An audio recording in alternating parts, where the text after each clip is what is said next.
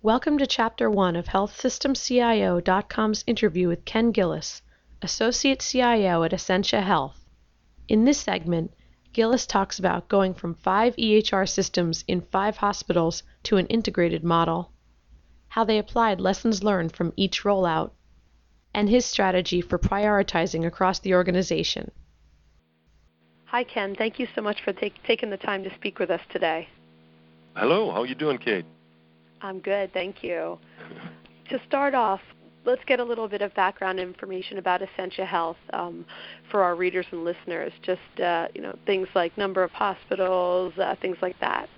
Okay. Essentia Health is 17 hospitals. I think roughly 65 clinics. We have a few long-term care facilities. 750 physicians, 750 advanced practitioners. About 13,000 employees. We're across what we call regions, West, Central, and East, which is basically North Dakota, Minnesota, and Wisconsin, and we've got a few facilities out in the Idaho area. So in general, that's kind of our size. Okay. In the West region, how many hospitals are included? There's 5 hospitals in the West region. Smaller in nature, 4 of them are critical access, and one is in Fargo here is roughly, and we're adding on now, so it'll be about 150 beds when we get done. Okay. And that area covers North Dakota? North Dakota, Minnesota. Parts of Minnesota, okay. I should say. Yep. Okay. So I imagine it's pretty spread out. Yeah, it really is. We cover a pretty wide geography. And now, at this point, as far as the clinical applications, are all the hospitals on Epic? All of the hospitals except one. We're actually getting close to being complete here. Graceville is one critical access hospital that's left, and we're going live with them on November 5th. So we're within striking distance. Yeah, I can imagine that has been a pretty big undertaking. Were the hospitals on different systems prior to Epic? Yeah, every one of them was on different systems, different vendors. Oh, okay. Yeah, from Meditech to CPSI to Cerner, etc. Right. Okay. So now, as far as the strategy just to do that, how was it something that was approached? Was it just, we'll go through this one hospital at a time, or what was the thinking there? Well, we knew early on if we're going to be successful as an accountable care organization, we're going to have to get everyone on one record. So that was our vision, and then our approach to meeting that was what we did is we started out in the East region because we had Epic in the clinics up in the East region.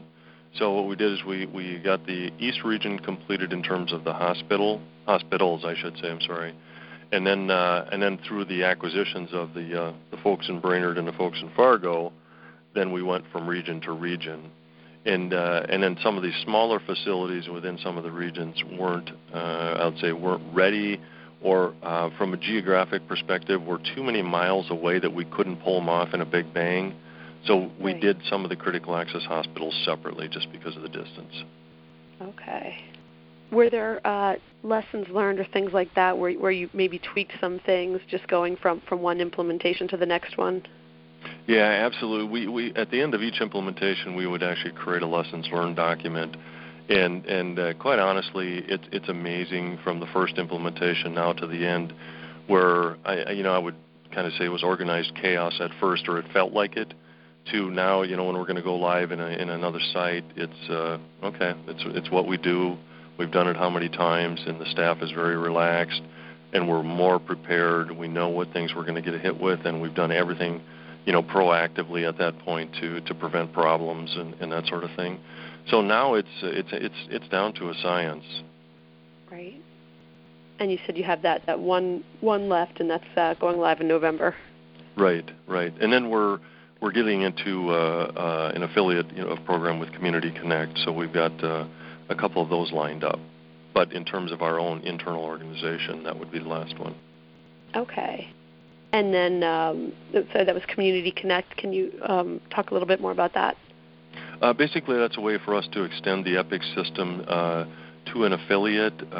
We've seen organizations smaller in nature that have a need right now to meet meaningful use per se, or they just need a better system strategy, or they just want to affiliate with us for our accountable care organization expertise.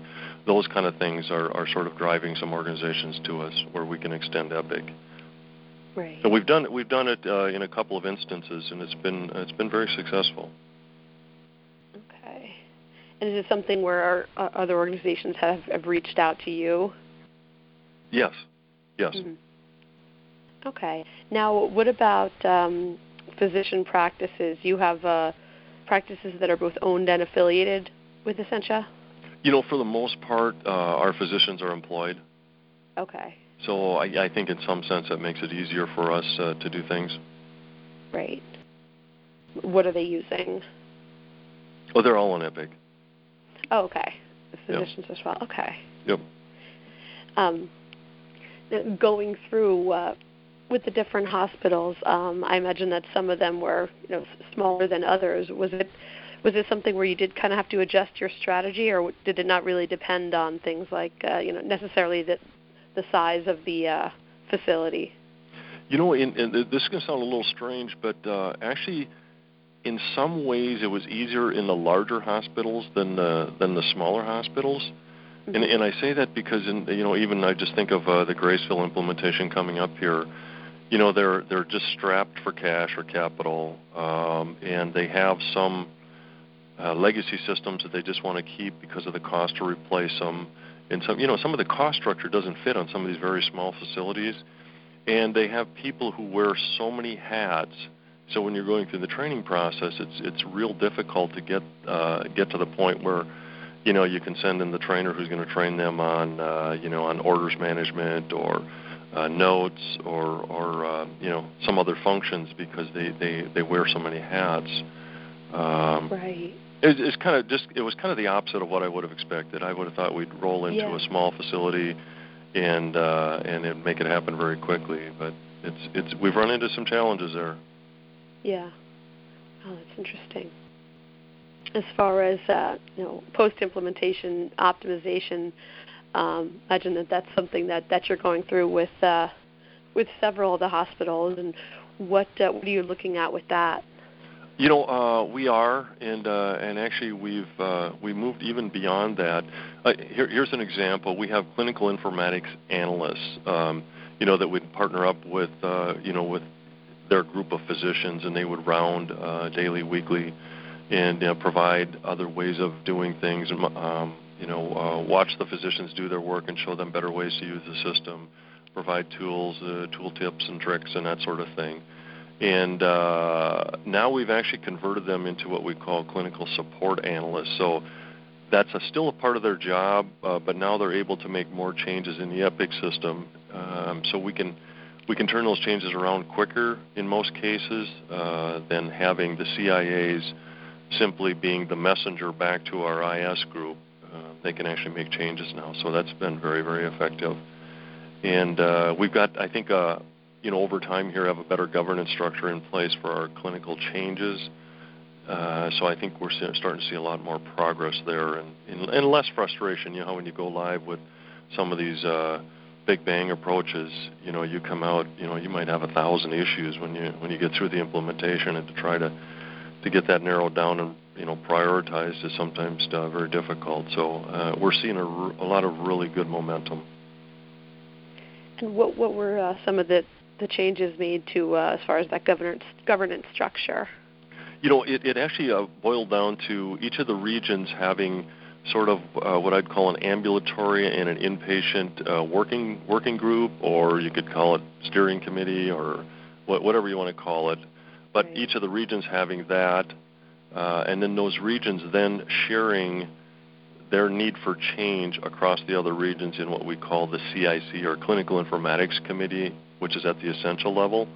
Certain changes can just be made because they're not going to affect other regions, or they're not going to have an impact on anyone. We're trying to do all the standardization that we can. But other things then we would push up to this Clinical Informatics Committee so they could sort of prioritize and vet out the changes that should be taking place and should get resourced. Right. And something like having the clinical support analyst is, I can imagine, went a long way towards improving user satisfaction.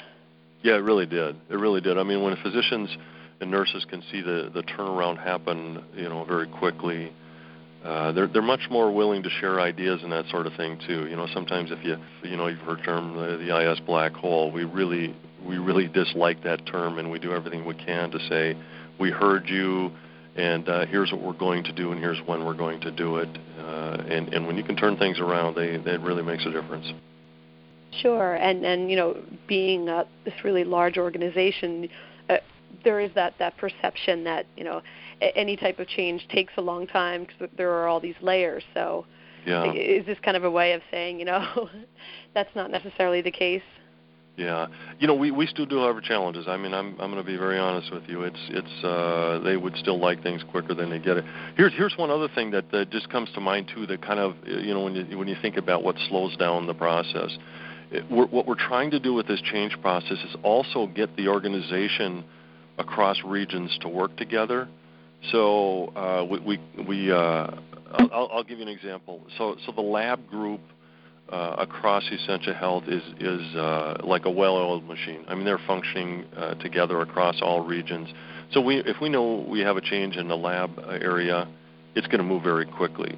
Other areas within the organization haven't been as tightly integrated yet. So IS, we may sort of broker the discussion to get the regions to talk about a particular issue or change. But if you could imagine trying to get the regions together then, if they're not integrated yet or fully integrated, it just takes a lot more time. So I know there's frustration when we have to go through that process before we can make our changes.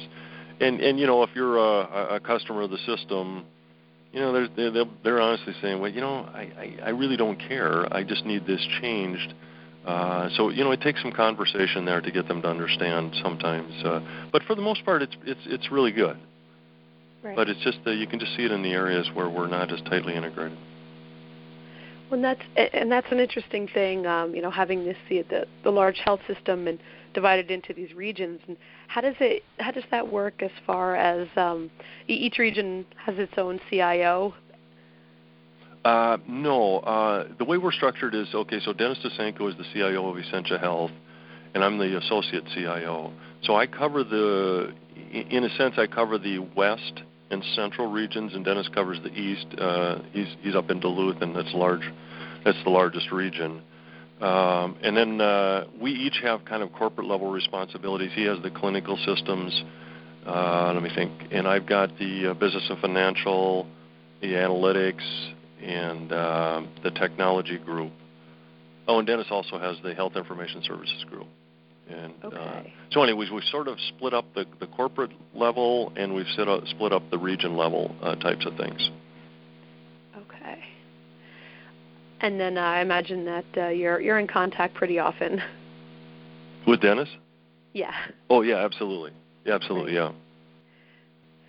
Thank you for listening to this podcast from healthsystemcio.com. To hear other podcasts, visit our website or subscribe to our account in iTunes at healthsystemcio.com/podcast.